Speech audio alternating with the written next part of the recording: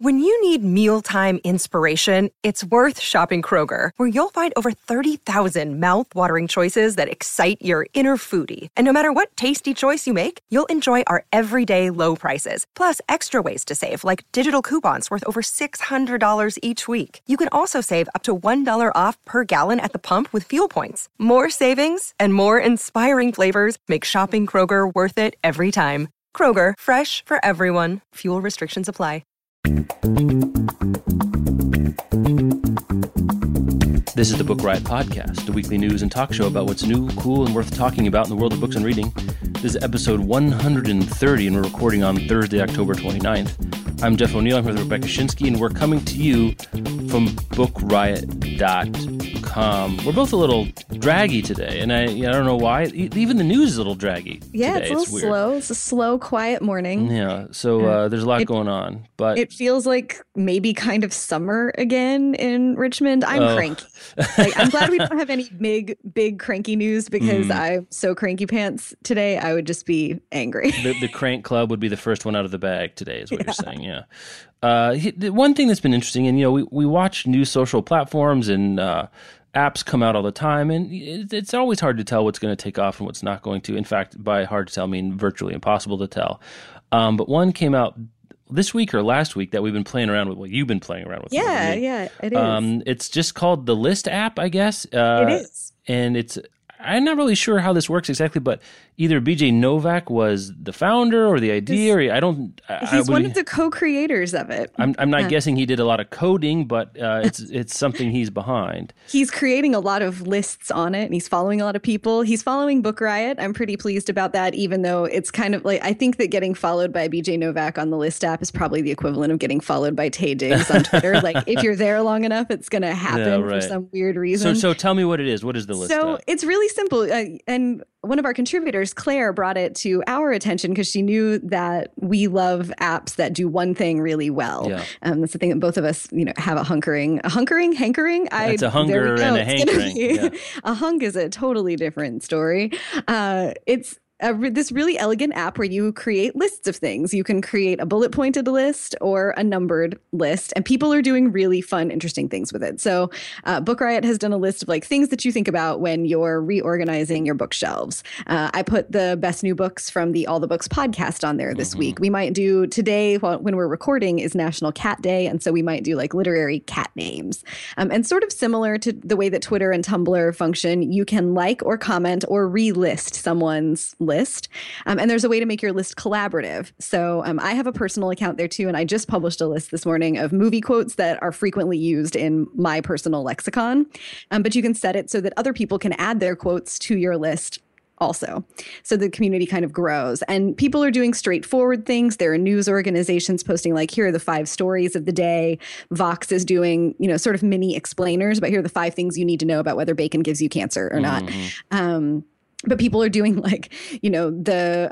someone, my hero, did Leslie Knope describing Ann Perkins ranked. And it was all of those great phrases like, oh, Anne, you beautiful land mermaid, but in order. So there's just tons of interesting, cool things you can do with it. We're going to be playing with it. It's only on iOS right now. So if you have an iPhone and you want to make some lists or follow some lists, I've been really impressed with the creativity and the fun of the content that's been coming out there. So you can find Book Riot on there. You can find me as Rebecca Schinsky, and we will talk about books and other listy things. I think it's pretty cool. It's really boiling down one of the central tenets of the internet as we know it, the list, its essential component, which is just sort of bullet points and not much else there. It's interesting for how stripped back it is, for how, sort of simple and elegant the process is of using the app. The content to me feels better. It's not, just 25 pictures of cats doing things. People seem, so far at least in its early days, being relatively thoughtful about how they're going about using it. Yeah, early adopters are always like that. Yeah, it's pretty cool. And this is the first time that we've been really early on a thing since Twitter predated the existence of Book Riot. So I like it. Who knows if it'll hang around for the long haul, but we're there for now, and you can hang out with us over there.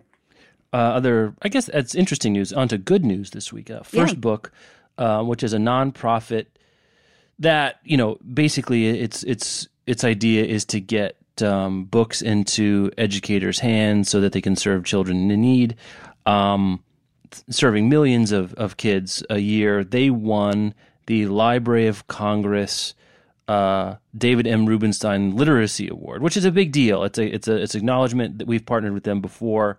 They're our partner this year. This year, I'm sorry. Yes, this year. I've gotten confused. They're our partner this year, and they've distributed more than 135 million books and educational resources to programs and schools serving children from low-income families throughout the United States and Canada. By making new, high-quality books and educational resources available on an ongoing basis, First Book is transforming the lives of children in need and elevating the quality of education. So we're proud of them. We're proud to be partnering with them. Congratulations to them. Also, one place, again, I think as I said last week, we like to do at the end of the year, and people start thinking about their charitable giving for the year, both because it's the holidays and also because you can your taxes, you can, if you have a little something to give and you're thinking about that way, First Book is our partner. 2% of all the revenue from our company, and I don't know if it's something that people know, go to our charitable partner for the year. So in sometime in the beginning of 2016, we'll write them a big check. And we're proud of that. And we hope if you have some thinking to do that you consider First Book among your charitable donations. They're a great enterprise and, clearly something that's close to the core of what we care about here. So congratulations to them. Yeah, awesome group. They started also not an organization. I really don't have words today. They started a campaign and a new program to produce diverse children's books that feature that feature characters of color that are written by people of color. They served as the catalyst for the first bilingual editions of Goodnight Moon and The Very Hungry Caterpillar, and they work on all kinds of literacy efforts. It's just such a great organization. As you said, we're really happy to be working with them this year. And if you're listening to the show, you're indirectly contributing to Book Riot. That's right. Because every 2 cents of every dollar that we make from advertising, from podcast sponsors, from anything you buy from the Book Riot store, from the quarterly boxes, all that stuff goes to our charitable partner for the year. And so we've done 130 episodes. So 2.6 of our episodes have been donated to charity over the time. That's the way weird way to think about doing that. Congratulations to them. Speaking of sponsors, we got 2% of this will go right to First Book right here. Yeah, this week's show is sponsored by On the Origin of Superheroes. It's by Chris Gaviler. This is something that you're going to know more about than I am, Jeff. Mm-hmm. Most readers think that superheroes began with Superman's appearance in Action Comics #1, which is a thing that I learned about last year when we launched panels and I started learning about comics. But really, by the time Superman's creators were born, the superhero's most defining elements, the stuff like secret identity, having an alias, wearing disguises, having a signature symbol and a traumatic origin story and extraordinary powers, and being a self-sacrificing, altruistic person, were already really well-rehearsed standards.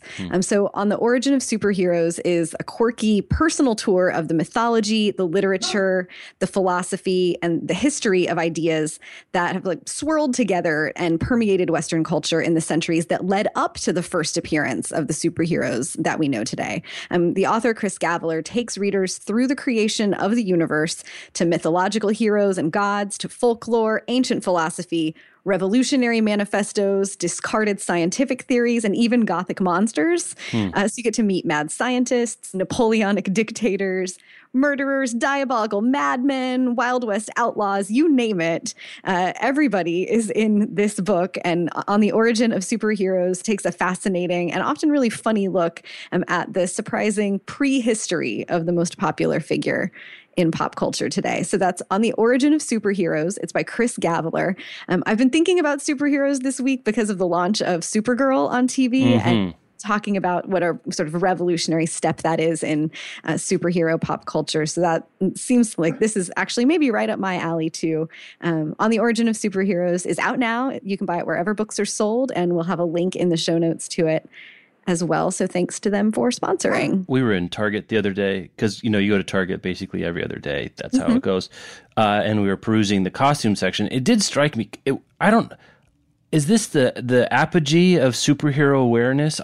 It's hard to remember a time when, I guess maybe when Superman was new or Batman was new, but so many of the costumes are superhero. It's Avengers and Iron Man and X-Men and Spider-Man. It's so many of the costumes are superheroes, Guardians of the Galaxy, kind of the whole thing, and we're at the apex of Marvel's really cinematic dominance. It's hard to imagine they can go on like this for much longer, but I could be wrong about that. But an interesting time for that book to come out. It's like here at the zenith, go back and look at the beginning of things. Yeah, I feel like this is the apogee so far, but that we're still on the uprise. Yeah, I guess it could go on for a while. I tend to think of it as maybe being like Westerns, where they, have a couple decades and they continue to be a genre, but not like this, where like, 4 of the top 6 grossing movies in a given year are going to be superhero movies. Interesting to think about. Really interesting. So we've got continuing news from the Wheelhouse. Yeah, I haven't read this. This is the second installment of Obama's. No, I haven't. I've been waiting for this weekend. Second installment of President Obama and Marilyn Robinson's conversation, because I guess saying Obama interviewing Marilyn Robinson is disrespectful, because it really feels like more like an interview where, if you just do a count of who's asking questions, right? Obama asks a lot more questions. So I'm looking for, is it good? Is it just as good as the first? Good. Yeah, okay. I think that actually this one is better. Amanda told us after the show that she thought it was funny listening to our voices get higher and higher as we were talking about the first one. I felt that internally when I was reading this one. This second piece really focuses on books. The president and Marilyn Robinson talk about whether she's worried about people not reading novels anymore. He talks about how reading novels is what helps him develop empathy, and he gives reading novels credit for his learning, what it really means to be a citizen. They talk about what an achievement democracy is and how fiction can remind us of that. President Obama talks about Hamilton and about pop culture and new ways of teaching history and writing about history. But there's so much good stuff about books and reading and what books and the reading life mean to us, not just in a like warm, fuzzy, feel-good sense, but really the role that books and reading have played and can play in the development of, the American identity. It is great. I continue to want the Barack Obama Literary Podcast. Well, I have nothing else to say about this except I'm looking forward to it. But maybe he will curate something at the New American Writers Museum in his hometown of Chicago. That was beautifully done. I was working all week on that. So we've heard about this before, this story that there might be an American Writers Museum coming somewhere, and they found a home in Chicago. It's set to open in early 2017. The founder is Malcolm O'Hagan. That he announced that the museum's new home will be an 11,000 square foot space at 180 North Michigan Street, near Millennium Park in the Chicago Art Institute, so right downtown in Chicago. I know downtown Chicago a little bit. You know it much better than I. He's a retired engineer who emigrated to the U.S. from Ireland. He's on my list for Reading Lives, by the way. I got to get this guy. He founded the American Writers Museum Foundation in 2010 and selected Chicago as the site in 2011, and he's raising money. 22-member board, which includes Roberta Rubin and Washington Post Book World Editor-in-Chief Mari Arana. I think Obama Emeritus, President Emeritus Obama would be a coup of all coups here. They've also raised about $3.3 million so far, and they're trying to get up to 10 for the museum's startup costs. Interesting. I definitely think there's an interesting institution here. 11,000 square feet is not huge by any stretch of the imagination for a writer's museum. The thing about a writer's museum that I'm curious about is like, what is it? Like, what do you put there? Ask too. And it says one of the museum's galleries is dedicated to Chicago writers and literature. So like, I guess since President Carl Obama, Sandburg and since Obama is a Chicago writer, from there maybe like here's an early draft with his notes on it that you can look at through glass. I'm really interested in what that will be, because so much of written content is stuff you have to hold in your hands, at least if they're going to display it. Yeah, the closest analog I could think of is the Morgan Library and Museum here in New York, which has an unbelievable collection of manuscripts and documents and first editions and signed, and they have they have some key. They have 4 Gutenberg Bibles and like 3 Shakespeare first. It's an insane collection. And it's beautiful. It's what they have on display is relatively small. But the thing about those documents is they are unfathomably expensive to acquire. Like $10 million maybe gets you in the door on, a writer's back. I mean, Marquez, I think we read his back catalog went for $4 million. That's what we're. So I don't know. Maybe through some multimedia and you can have some other kinds of exhibits, but it doesn't sound to me like this is going to be sort of an archival where you can go see. I mean, for example, they include in their literature display at the J.P. Morgan Museum like the handwritten notes of the lyrics to like a Rolling Stone, and like Walt Whitman's handwritten drafts of like the crazy sort of like you should wrap this stuff in shrouds and pray to it sort of stuff. So it'd be curious to see how they're going to go about doing this. I think there is some version of this. This is interesting. I think the initial foray is going to be hard to imagine for me, at least. Yeah, it would be an interesting field trip, and I love Chicago and hope I'll be able to go and check it out. I wonder if it'll be like interactive timeline kinds of things, like an interactive history of Chicago in literature, or like presentations of the Chicago fire in different pieces of literature. Like there are so many things they could do, but I wonder, like, if you go to the museum, what do you as a museum goer actually do? Yeah, projected to draw 120,000 visitors annually and will net somewhere in $1.75 million in revenue by 2021. Okay. I think in a way it also makes more sense to focus on temporary exhibits that are focused and topical, where you don't have to necessarily own the stuff that you're on display, but you borrow it from other museums. Stuff like, this is the 200th anniversary of this thing being published, or this thing happening, and here we're celebrating. It says they're also going to partner with local independent bookstores to do readings and author events, and they'll have a multi-purpose space called Readers Hall. So that could be a good source of revenue too. Like maybe they're going to do, and maybe they'll have a podcast live from the American Writers Museum. I mean, that would be amazing. Chicago's a great literary city. I'm sure that they could get interest going in that. I'm trying to think what would be the next big sort of milestone. So we're in 2015. Let's see, Gatsby.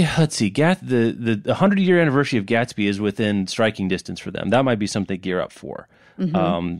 Let's see, what else is coming up? 1915. Like Sinclair Lewis. I think he won the Nobel Prize in the early 20s, maybe, if my memory serves. A Midwestern writer. You could really do something around that. Yeah, the expose of... It was Sinclair Lewis. No, you're thinking of Upton Sinclair. I confuse them all. You're thinking of The Jungle. Sinclair, Tom Wolfe and Tom Robinson. I can't keep my Sinclair straight. Sinclair Lewis wrote Main Street and Babbitt. So anyway, but yeah, I think that's going to be really, really interesting to follow, because I've been to the Smithsonian, but I haven't been there in a while. I don't know. There's a bunch of stuff about writers there. The Morgan is the one, and then the British Museum and Library in London has a bunch of literary artifacts. But in terms of like museums that feature literary texts, that really focus on the written word, especially, those are the two that I've been to before. So, interesting choice of location. I don't know that you pick one place over another for a writers museum. I mean, probably New York, to be honest, but that, whatever. Doesn't matter. It's nice and centrally located for the country. Yeah, I guess that's true. Yeah, and it has a good literary tradition, and it's, right in the middle. So, congratulations to them. I'm really pulling for this and looking for this to be good. I'm going to look forward to learning more about that too. Yeah. It's going to have a multi-purpose space called Readers Hall.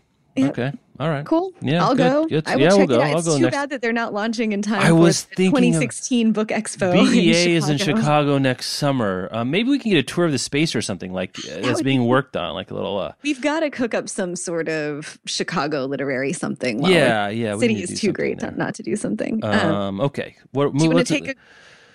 Should we take a quick break? What are we doing? We're going to take a cruise to Book Banning Boulevard.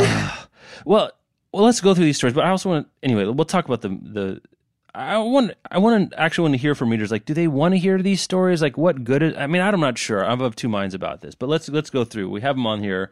A couple of interesting ones. You take first, I'll take second, you take third. Sure. Okay. So my first one, the first thing we've heard this week is that parents at a Michigan elementary school moved to get the school to ban the latest Captain Underpants novel from its school book fair because one of the main characters of the book is gay. This is Arborwood Elementary School in Monroe, Michigan, and they won't be stocking Captain Underpants and the sensational saga of Sir Stinks-a-Lot at the book fair because, according to School Library Journal, the decision to ban the book, which is marketed towards children in grades 2 through 4, was made by the school's PTO, which I guess the PTO runs the book fair, on the grounds that most of the kids come in and they buy books at the book fair and their parents aren't part of the selection. And like, I remember that, my parents giving me, like a $5 bill and trying to decide which books to buy at the book fair, which pencils to get or whatever. The book ends with a scene where one of the characters who is male has a male life partner. And some of the parents didn't like this, and so they have decided that they will not stock this book at their school book fair. Well, I mean, as these things go, of school book fair, I'm not that worked up about a book fair, to be honest. Like, it's one, for some reason I don't, does that make sense? Like, I don't know. Like, it's one thing if you yank it out of kids' hands that a teacher chose. Yeah, it's like, it's low on the list of things that I'm worried about for schools and book banning. There's some interesting angles to this. Like, it's interesting that it's the parent-teacher organization making the final decision about what gets included at the book fair, I guess because the PTO runs the book fair and it's not actually run by the school. I don't have kids and I would have no desire to be on a PTO, so I don't know the politics of that. But one of the parents is quoted in this LA Times piece as saying, I think at this kind of age, a parent should be involved with them because they're so young that maybe this is something that needs to be explained to kids, this content about a male character having a male life partner, which, like, if you're a parent who wants to supervise your kids at the book fair, presumably you can do that. Also, the school's motto, according to its website, is preparing students for a changing world. So I think that's kind of a delicious piece of irony. Let us prepare our students for a changing world by not stocking a book about a progressive, the book's not even about the progressive issue. It just happens to have a character who's gay. But I'm having a hard time being worked up about it as well. Yeah. Let's move on up the totem pole of being mad about stuff. This one is extremely loud and incredibly close by Jonathan Safran Foer was pulled from an English class. So this is not a suggested summer reading list situation. It's not a library. This is something that was assigned. Because there are several passages that were that detailed extremely vulgar, detailing sexual acts. Boy, they're really going out of their way to not say whatever. She said parents brought up the concerns as to the content of the book. The problem was we wasn't necessarily the book or the material. Sinclair said the problem was that we did not provide parents with an opportunity to opt out. Sinclair said school officials should have given the parents the ability to say they were not comfortable with their child reading that material, as is done when R-rated movies are shown in the classroom. Sinclair said that school leaders are addressing the process, working with the English department on creating a document with a summary, connection to the curriculum, and notes about the text of the books. We want full disclosure to parents about what the students are reading. I don't know. Is this one of those you should have, instead of asking for forgiveness, you need to ask for permission situations rather than the vice versa? I don't know. High school English class, like, I read this book and I don't know. I don't remember necessarily anything out of the ordinary of, what people do to and with each other. Boy, I don't know. I don't remember any of the specifics either of this book. I don't remember being shocked by any of it. And that's just, my personal level of unshockableness with fiction. But there's a response here from a free speech group called Kids Right to Read, which is a part of the National Coalition Against Censorship that has fought this decision and argued that removing the book is problematic because the book has recognized literary and pedagogical merit. It's been taught at the school for years, which that's interesting that this book has been taught at this school for years, and now it's only a problem because people have just noticed or they're just now objecting to some of the content. I just really fall on the side of, like, if you are concerned about what your kids might be reading in school, then it's your job to Google those books and read descriptions and reviews and read the books.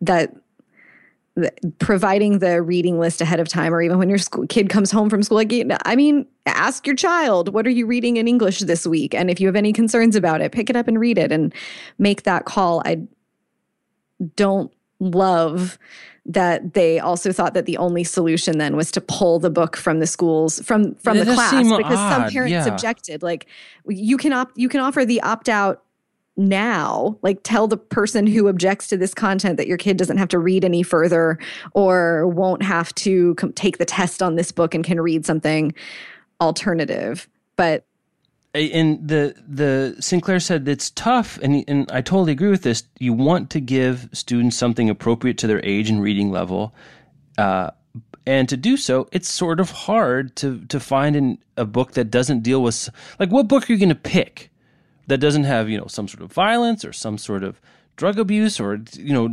normal, healthy sexual relationships and activity? Like, what can you read that everyone beforehand would agree is okay without having read it? Even if, right.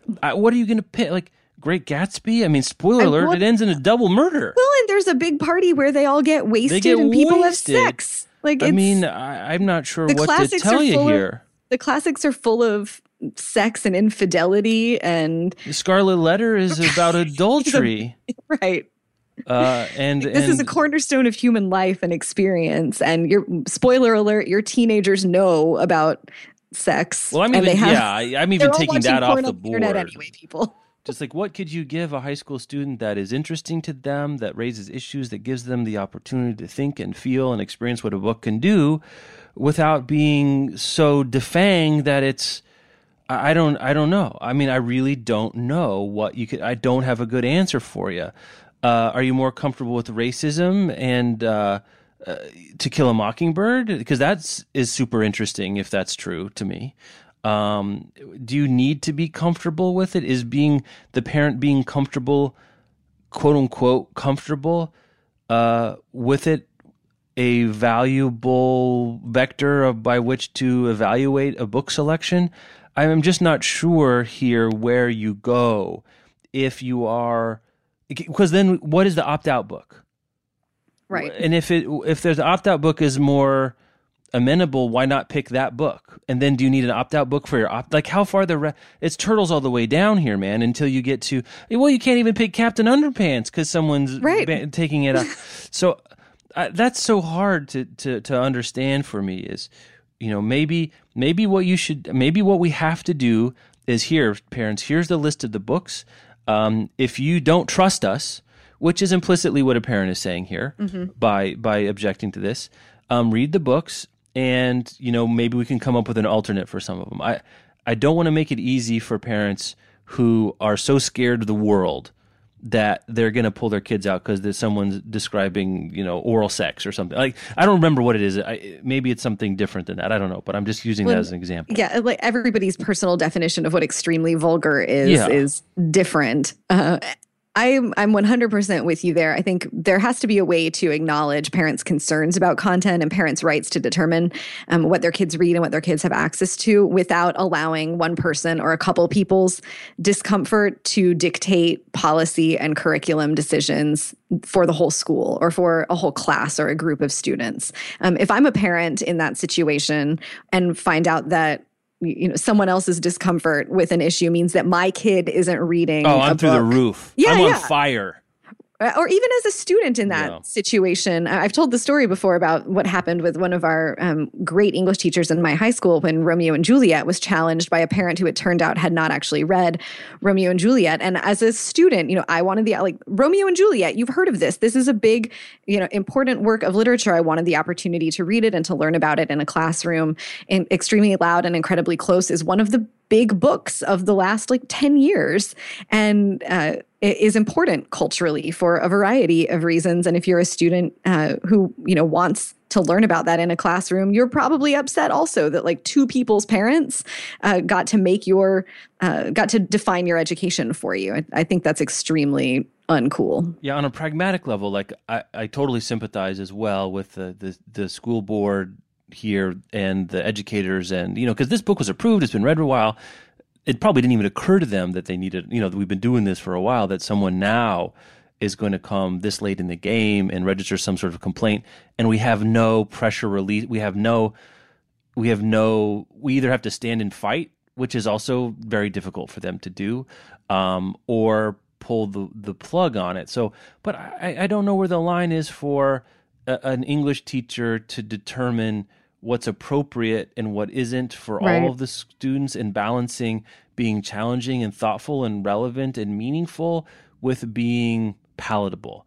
Most of the most fascinating and meaningful reading experience of my own life would not fall under the category of palatable. Same. I don't know that's what we should be thinking about what literature should be. That are as a 16-year-old book nerd, reading what my parents approved of was, in fact, the last thing in the world I wanted to do. Now, that doesn't mean it shouldn't be a concern or something that teachers don't think about, but maybe some sort of ethical or moral position that we can defend, that at the first sign of trouble, we don't throw the books out the window. Okay? That's the thing that really strikes me here is, like, it says parents were, like, was it one parent, two parent? Like, was there, or was this a sort of an uprising? Or is this the scene in Field of Dreams where Amy Maddie, they're at this huge, panel forum, which that's one thing. If the community is up in arms, like, that's one thing. And I'm still not sure I'm okay with that, but it's a different situation. But it's one thing if someone wrote a letter, and said, I can't believe you're fouling little Jimmy's mind, which, newsflash. But, I don't know what we're talking about here, but they immediately have to jettison the work. Because, people get up in arms about trigger warnings because they don't understand what they are. To me, this is much worse than that. Even the most ham-fisted understanding of what a trigger warning is, this is worse than that, because at least that's the individual student deciding. Even if you believe sort of the worst Atlantic think pieces about how trigger warnings make us people, in which you need to go read about traumatic stress disorder and triggers. But at least that's the student acting on their own behalf. I think if you're 16 or older, if you could drop out of school, you can decide rather than your parents what you should be reading, right? Because you don't have to be in high school.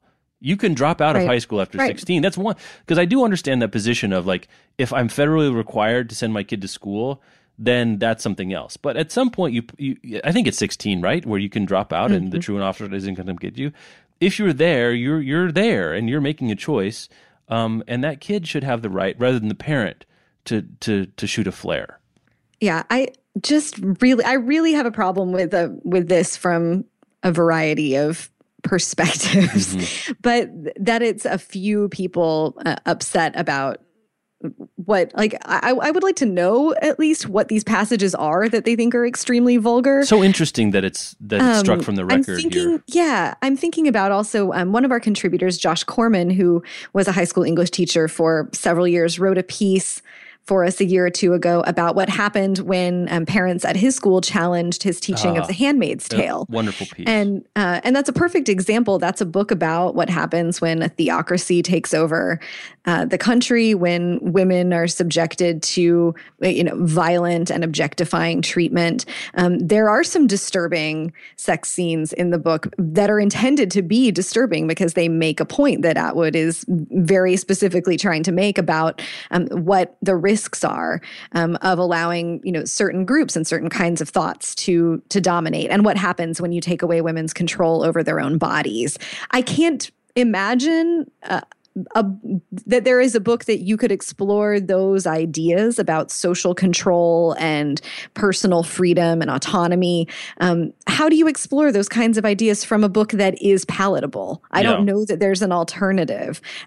Margaret Atwood certainly, doesn't own the corner of the market for exploring those ideas, but every other book that I would think of that you could offer up to explore the same notions and to ask the same important questions is equally disturbing.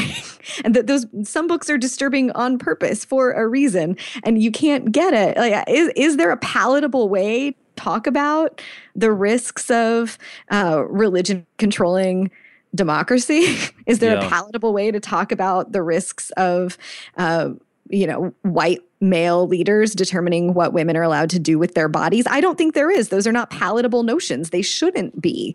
I mean, maybe the opt-out, maybe you just think of the opt-out as a pragmatic solution, because at least then if you have an opt-out and it's old yellow, I mean, I don't even know, like Old Yeller for everything. Connecticut Yankee and King Arthur's Court, like I'm trying to think of something that I don't remember anything anyone could really object to, but there's probably something.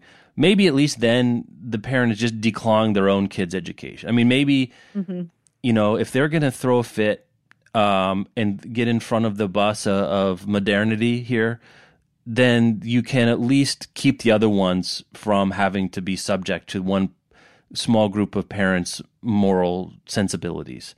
And maybe that's fair. I mean, maybe that's how it should be, is like the parents are free to screw up their kids in their own particular way. In this particular case, I wish the parents' own moral sensibility wasn't going to come into play, but maybe in the name of protecting most, you have to have an outlet so that the few that are really going to cause big structural problems can be mollified. I don't know. I mean, you're not going to get rid of the knuckleheads, right? That's the right. West Yeah, Wing. You're never going to get rid of all the knuckleheads. So what do you do so that most of the good-intentioned, open, interested students and parents cannot have their freaking book thrown out while they're in the middle of reading it? Like, it drives me insane. Right. And I don't want school districts to have to waste time and money and valuable resources fighting this kind of crap. This is not where taxpayer dollars should go. It's not where limited time and energy that teachers and administrators should have to go. It's hard enough to teach a room full of 17-year-olds than not have their parents coming after you. The buck has to stop with someone, and whoever that person is in the school or the school district, though I think it also falls on those people to stand up and draw a line about where parents' concerns are allowed to go and where they aren't allowed to go in making curriculum decisions. I've had relatives and friends who have worked in private schools, and that's a different bag. If you're paying your own money to send your kid to private school and something comes up on the curriculum that you don't like, that feels like a real threat to those teachers and administrators, because what happens if everybody gets mad and everybody leaves and then we don't make money in our private school anymore? Public schools are a different situation, and ultimately somebody high up has to give those teachers and administrators the power to say, this is our curriculum.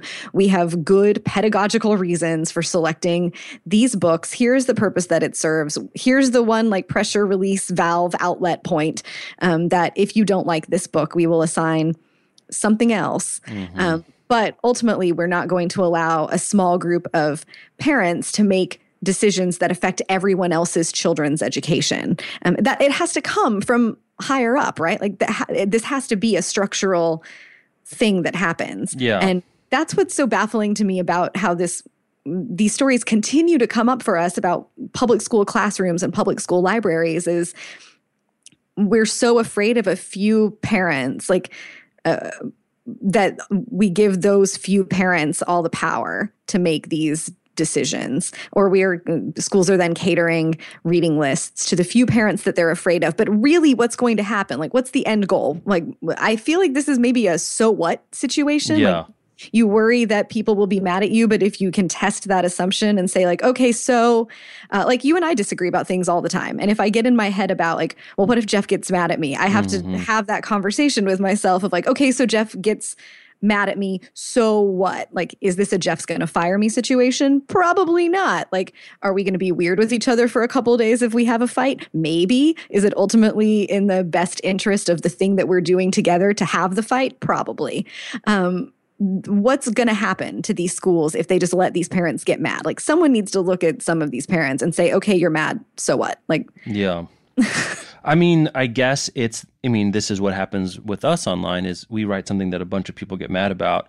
It's the energy and attention and, psychic wherewithal to withstand it. It has a cost. I mean, you can say, well, we'll just deal with the blowback, but then that has costs. And that's the part I'm sympathetic to. It's I don't think it's the English teacher's job to fight a public battle about vulgarity. I just don't think that's fair and appropriate, and we already put too much burden on librarians and teachers and nurses and like the front lines of the intersection of public and private life in America. Like that's one. I think this is a failure of the superintendent. I think it's a failure of the school board to have any sort of measure in place. And if they don't have some sort of measure in place in the future where a single parent or a group of parents can be mollified by, a milquetoast replacement book, then that's what they should do, because I think they put the students and other parents in an untenable position, unfair to the teacher here. Speaking of untenable and unfair positions. Florida, a county in Florida, this is the last of our trifecta, and I think maybe the most disturbing to me personally, these censorship and control stories. Collier County, Florida Public Schools came to a decision to let parents see what their children are checking out from the school library. The district opened its doors in August, allowing moms and dads to review what the nearly 45,000 K-12 students at its 50 schools are checking out the library media center.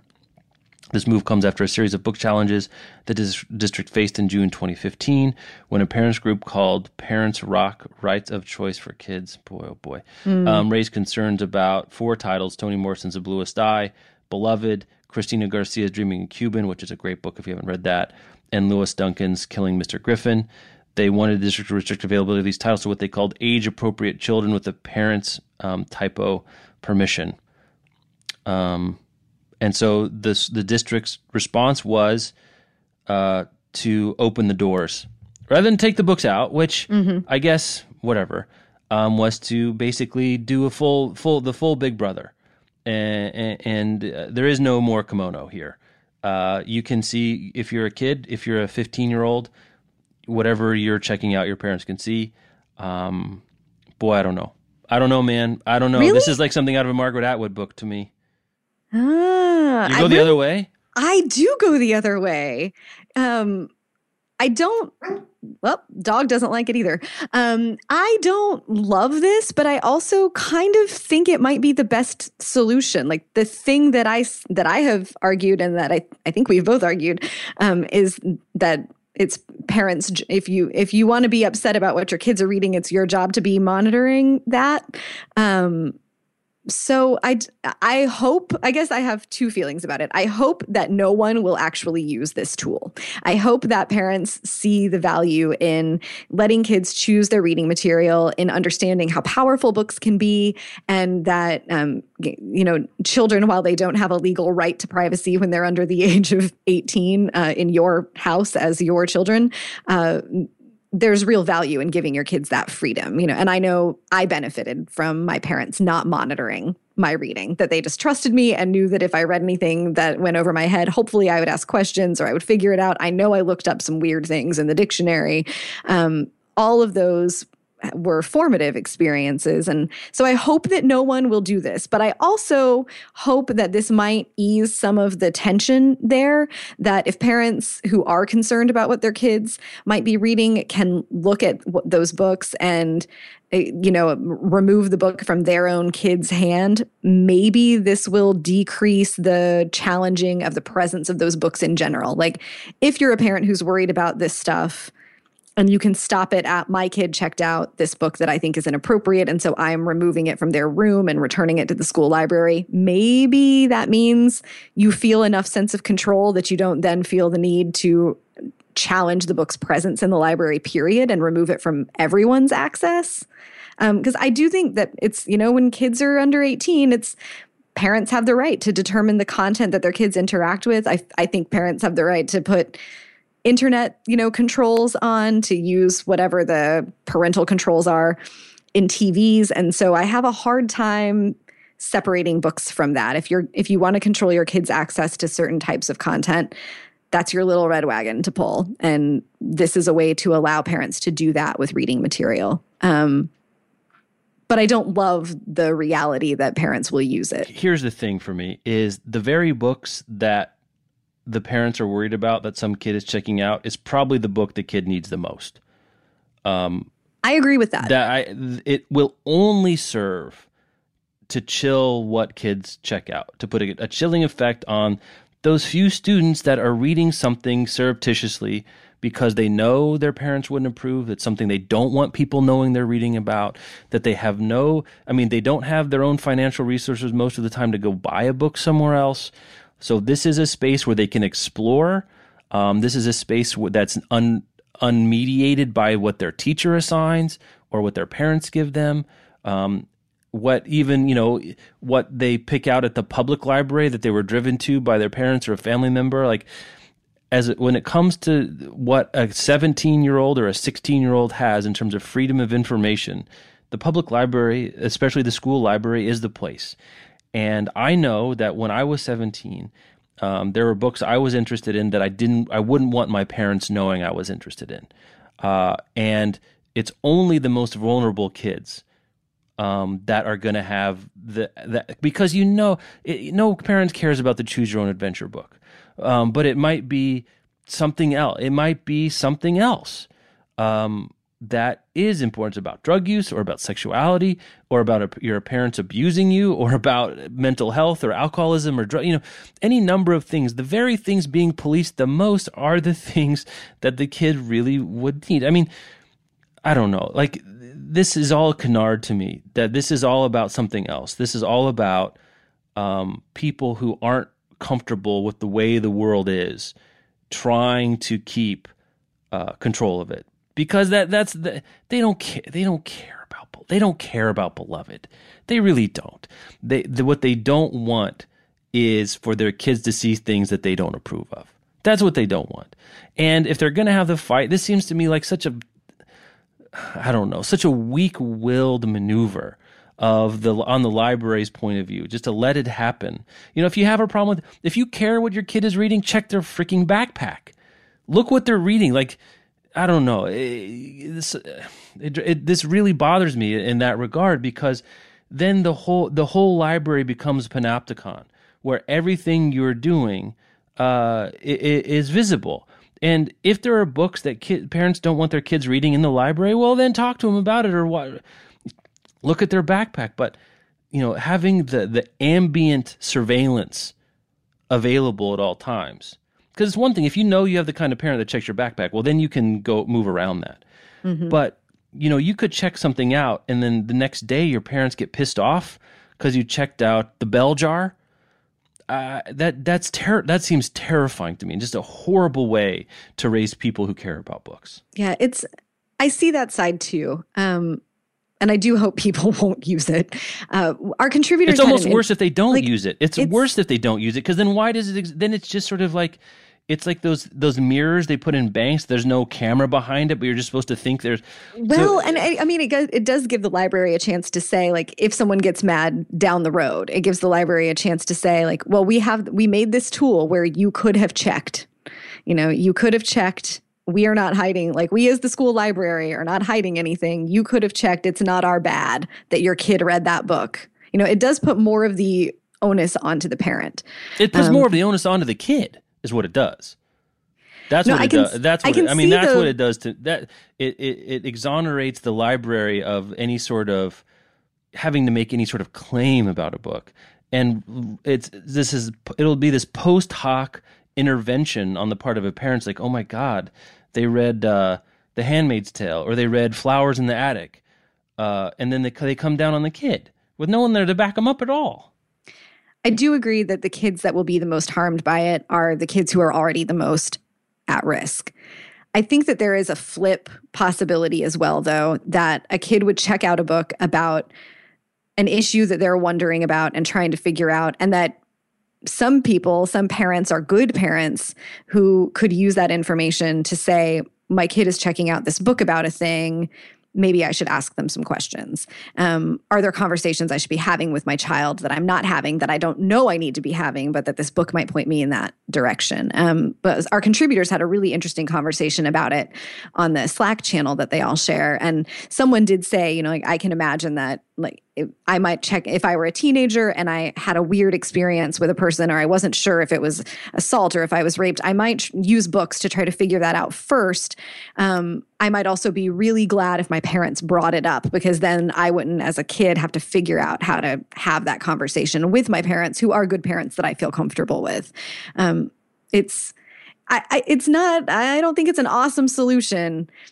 I don't think I'm not as upset about it as you are. I'm really interested in what our listeners think about it. I think there are lots of risks here. I can understand some of the potential benefits. So let us know. Send us an email at podcast@bookriot.com or tell us on Twitter. Where do you guys fall on this? Maybe I'm wrong. I could totally be wrong. I mean, the other thing that will happen, too, is that kids who are looking for information that they don't want their parents to know about will know what to do. They just don't check the book out.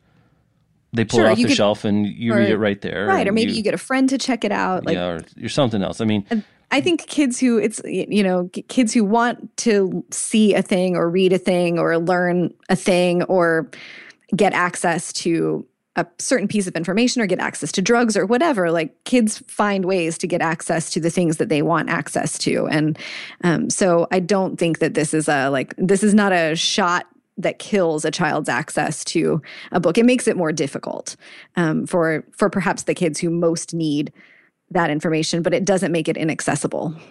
I mean, I think it's a fantasy that some kid will check out a book about child abuse and the parents will look and there's a running towards each other in a field of poppies to talk about it moment. I don't. Maybe that's possible, but that's not what this is designed to do. I think if the libraries are cagey, what they could do is then stock more interesting books because now they have cover. I mean, rather than just fight about Beloved, like, well, okay, if we now have carte blanche to stock because now it really is on the parents, then let's do this thing. Yeah, let's have it all on here. Like if you're a parent and you're paying attention and your 10 or 11-year-old girl is checking out Are You There, God, It's Me, Margaret, once a month, then maybe your kid is curious about puberty and has some questions about things that are happening to her body. And that's an opening to have that conversation. Like, do you really think there are parents out there that are attuned and are sensitive to that sort of situation that aren't doing things like suddenly now they're going to be like, oh, maybe I should pay attention to what my kids are feeling and thinking. I don't know. I think what your kids choose to pick up and read on their own could be an interesting signal. Not that it's going to start parents down a road that those parents aren't already going down, but in the flip side of this harming the kids who are most at risk is that it could be really helpful for the kids whose parents are paying attention. Yeah, maybe they're at-risk kids that are reading stuff that are flags that will help people. But as a kid who books mattered to a lot, books were my private life. When I was 14, 15, 16. And to make that sort of public, to make that discoverable, just feels like a real violation to me of how I understand what my own personal reading choices are about. Now, again, we get into this fuzzy line of like at what age, because I would agree that at 7 maybe you shouldn't be checking out Naked Lunch. Like maybe that's something that we should watch for, not because it's going to hurt you, just because you don't know what you're doing. It's just very confusing. But maybe the 16 is a good line. Like when you're 16 and you're there sort of by someone's volition, it feels like that's a time where suddenly you don't need to be. You've earned, or you don't even earn rights. Rights are what you have. Like you have a right to check out Beloved without it being an open book to your parents. I mean maybe that's where it might come down. I mean maybe that's just a statement of belief. Like if you want to check out Beloved from the library when you're 16, I don't think that's subject to your parents' approval. I really don't. I think the ethics of it are different from the legality of it. Like, of course it's legal. I mean, if it was illegal, they wouldn't be doing it. Right. But like when you're under 18, your parents get to make the decisions. Well, no, they don't. I mean, not in all situations. I mean, you can have an abortion. You can get married in certain states. I mean, you can smoke cigarettes. I mean, there's a lot of things. This is just one that we've decided is okay for their parents to have an intervention in, which is weird, right? That you can smoke a cigarette but you can't check out Beloved without your parents knowing. I mean, that's weird. I mean, when you're 18, like you can't buy cigarettes. No, but you can smoke them legally. It's a weird loophole in the law because tobacco lobbies are powerful. Like if you find cigarettes on the street, you can smoke them. You can't buy them or you can't be given them. But if they somehow magically appear in your hand in most states, it's legal for you to smoke them. You can drive a car at 16 without an adult, but you can't read Beloved. Like, that's so weird. I mean, it's such a That is weird. It's so weird. It does speak to how much power we know books have. Well, yeah, I get. I mean, yes, the power, but also like, I ask this on Reading Live sometimes. When I ask a question like, "Have you ever read something that you felt like was over your head?" And usually it's like, "Well, yeah, but either I didn't understand it or I looked it up." I was like, no one's ever been ruined by reading Catcher in the Rye. Like, I mean, I guess that's where I wanted to come back when we were at the top of this. We were talking about these book bannings. Like, I still don't sort of get, like, what are people so are they afraid that they're gonna, in these conservative places? Because frankly, let's not mince words. These are conservative parents and conservative groups worried about quote unquote morality, which is basically being gay and having sex before marriage and whatever. Like, do they really think that reading, reading some book that was in the public library led them to live in the village and wear tank tops? Like, I don't get it. Like, they really do. They really believe that. And it's just so freaking dumb that I can't get my head. I mean, I guess that's what it ultimately comes down to, is like the fundamental premise that's used on the part of the people that are banned, that want to get this stuff out of their hands, is so cockeyed and dumb that I can't deal with any of the following, logic of it. It's just so ridiculous. It's the same parents that, despite all the data showing that sex education doesn't make kids more likely to have sex, it just means that they're more likely to have safe sex. Like, despite all of the mountains of data that we have that show that is real, they're the parents don't want sex education in schools because they feel it's feelings. So this is not rationality. This is feelings. That, if we have sex education, if we talk about birth control, then kids will not just be more likely to use birth control, they'll be more likely to have sex. That's not real. That's not what happens. But that's their feeling. They're scared of it. And they're looking for ways to apply control to this thing that they're afraid of, which I don't really care about your feelings.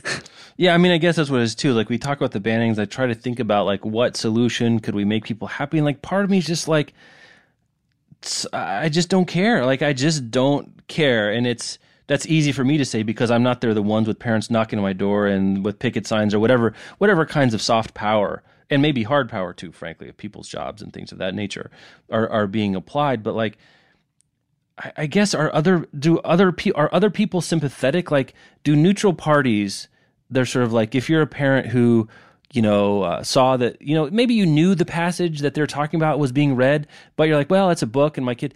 Is anyone besides the people protesting sympathetic to their point of view? Does that make sense, that question? Like, yeah, are there a bunch of people out there that, like, if you really said, well, what do you guys want to do? Like, if we took a vote of the 34 parents, right? We're not going to do an opt out, but we're going to do a straight up or down vote. Should this book be on our curriculum or shouldn't it? Would they win? Do you see what I'm getting at? Like, yeah, I don't think they would. I don't think they would win either. I don't even think it would be close. We have this really horrible set of precedents now that a few parents who are scared of reality and who don't want who don't want sexuality and, well, it's almost always sexuality, but who don't want those things discussed in front of their students, in front of their kids, because they're afraid that that knowing this thing or having access to this idea will change and ruin their kid and affect their morality in ways that they perceive to be wrong and negative. That we've given those people the power. The public schools have given those people the power. We have this set of precedents now that parents get mad about a thing and administrators are expected to kowtow to those few parents because they're scared of something.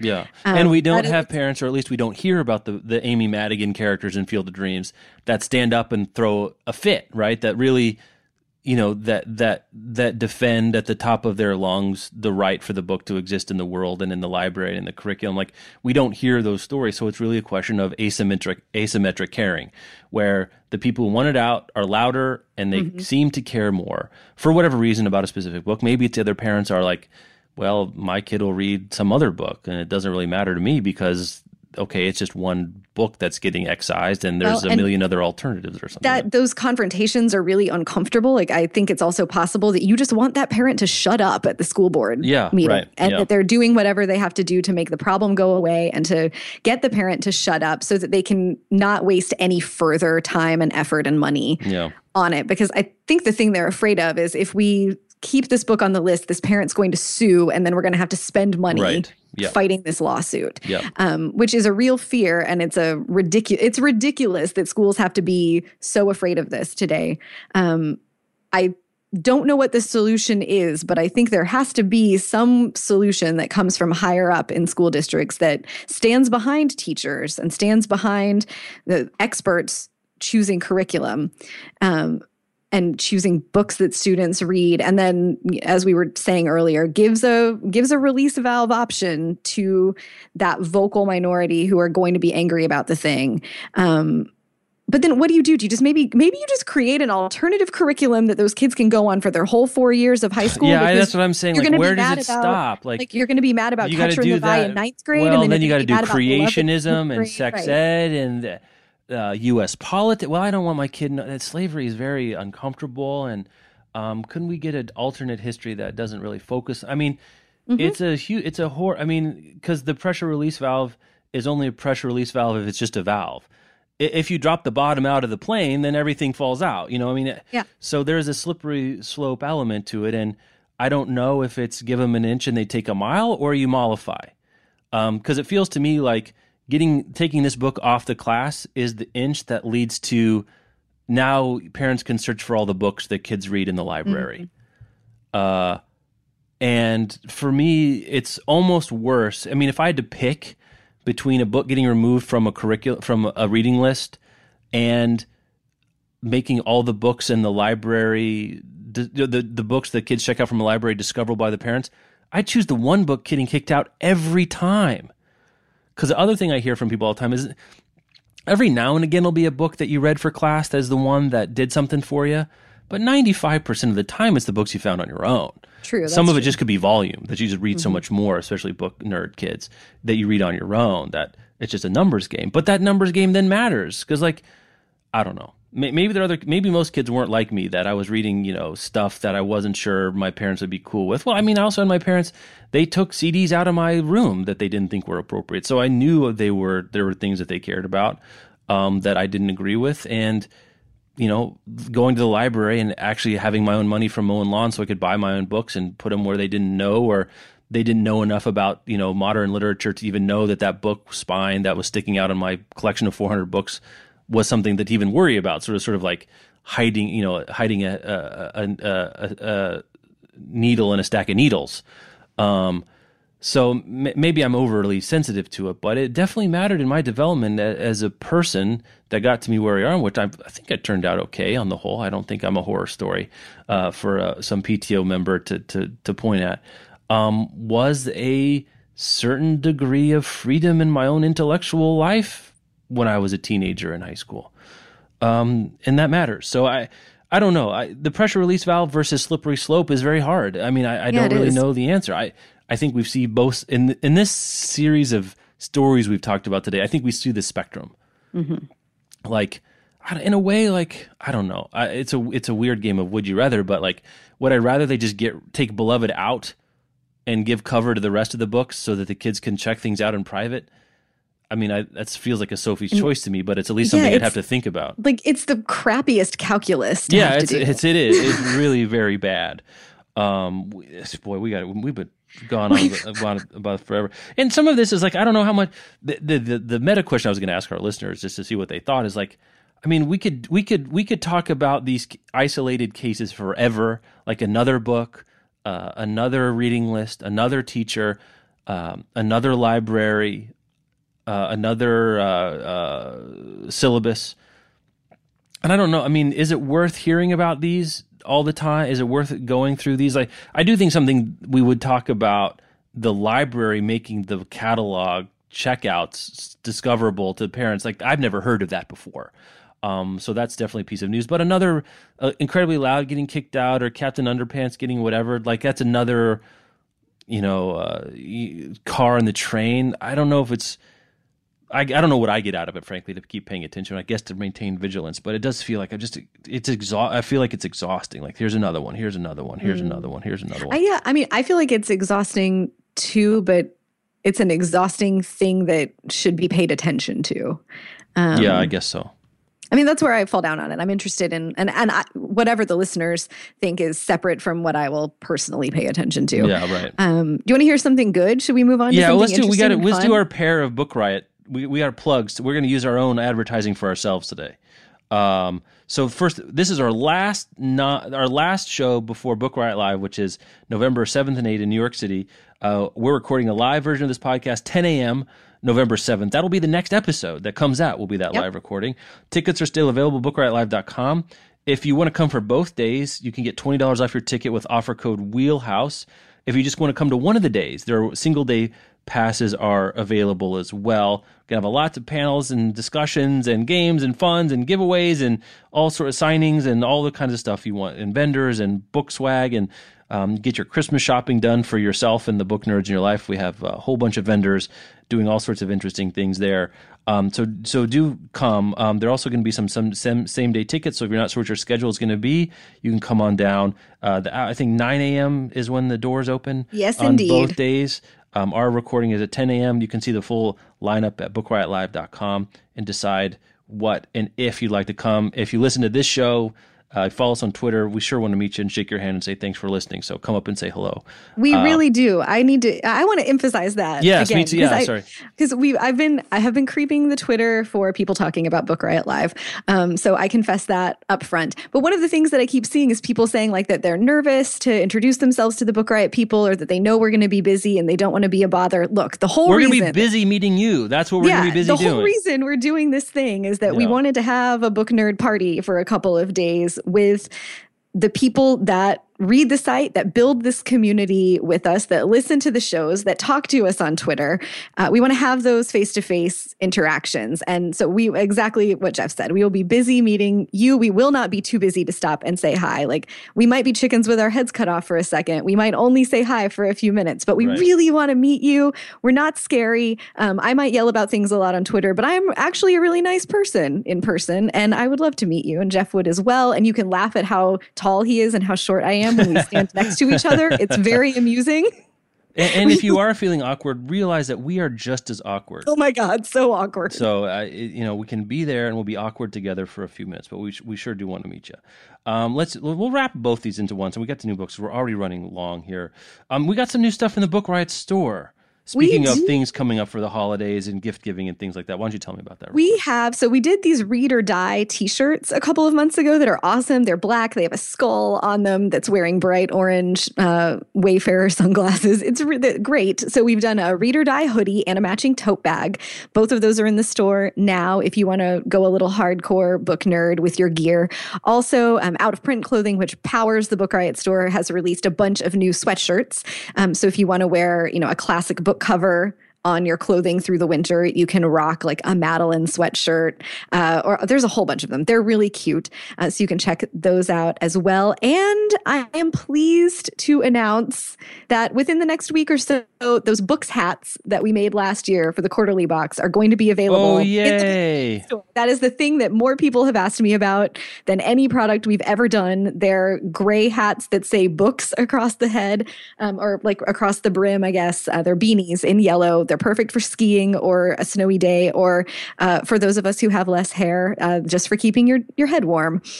They're really cute. So those are coming soon. You can keep an eye out. So go to store.bookriot.com to see all the hoodies, the tote bags. Watch out for the hats. As we're rolling into the holiday season, we have a bunch of cute products and a bunch of sales coming up. They're going to be good deals. So just keep an eye out there. And if you're coming to Book Riot Live, we're going to have all that stuff. Oh, yeah. Tables with our partners of Out of Print and the whole lithographs and the whole kinds of stuff. All the money burning opportunities alone will be well worth your time and attention. You can invest in your bookish wardrobe. Yeah. All right. Tell me about some new books. New books, such a good week for new books. Our homegirl, Marilyn Robinson's new essay collection came out on Tuesday. It's called The Givenness of Things. I swooned over the loveliness of the book and the titles of the essays, I think, last week. It is great. I always forget how intellectually demanding Marilyn Robinson can be because the fiction is just such a joy to read, but she is such a thinker, and the essays broke my brain in the pleasantest of ways. They're just really excellent. She's thinking about the humanities, about science and art and how they interact, the tension between them, how one can support or erode the other. She's thinking about questions of morality. She's thinking about gun control. She's thinking about politics. She's just thinking about all these things, and her thinking about them is fascinating and wonderful. And these just demand to be read slowly and carefully, and that's such a great experience. I am in awe of Marilyn Robinson, especially her nonfiction. So The Givenness of Things is really great. On the more fun nonfiction side, Hunger Makes Me a Modern Girl is out this week. It's Carrie Brownstein's memoir. I was bowled over by this. I know next to nothing about the history of punk rock. I've only heard a few Sleater-Kinney songs. I have seen every episode of Portlandia, but Hunger Makes Me a Modern Girl was billed and sort of pitched by the publisher as like a memoir in music, and I worried that perhaps I would not know enough about it. But that was not the case. This is really a book about growing up in a tough family situation, feeling like an outsider socially, and then discovering your people and your community and that creative outlet that helps you figure out who you are. It's really and about finding yourself in the process of making something. And for her, it was the punk rock community and making music. But I've had that experience with books and the reading community. People have that experience with movies. People have it with comics. Like it's really relatable in that way. And also, this is not a memoir that's intended to be like self-helpy or inspirational, but Carrie Brownstein brings loads of wisdom. So I found it to be very instructive nonetheless about, just life in general, but also living a life that is structured in many ways around creative pursuits. It's really, really wonderful and funny and just great. So that's Hunger Makes Me a Modern Girl. And then out in paperback this week, 2 a.m. at the Cat's Pajamas by Marie-Helene Bertino, which is a novel that's all set in the 24 hours of Christmas Eve about a 9-year-old jazz singer whose only wish in life is to get on stage at the local jazz club, the Cat's Pajamas. And if you are still looking for something to scratch the Where'd You Go, Bernadette itch, the stories are not similar, but like the delight factor is equal. It's just a real joy to read. So those are the new books this week. That's our show. That's our show. We're chatty. We got fired up. After all. Yeah. In a good way. Cranky in a good way, I think. As always, you can find us show notes for this at bookriot.com/podcast. You can email us at podcast@bookriot.com, bookriotlive.com to find out about Book Riot Live. If you're still on the fence, get off the fence. Come play in the grass with us here on the other side of the fence. November 7th and 8th.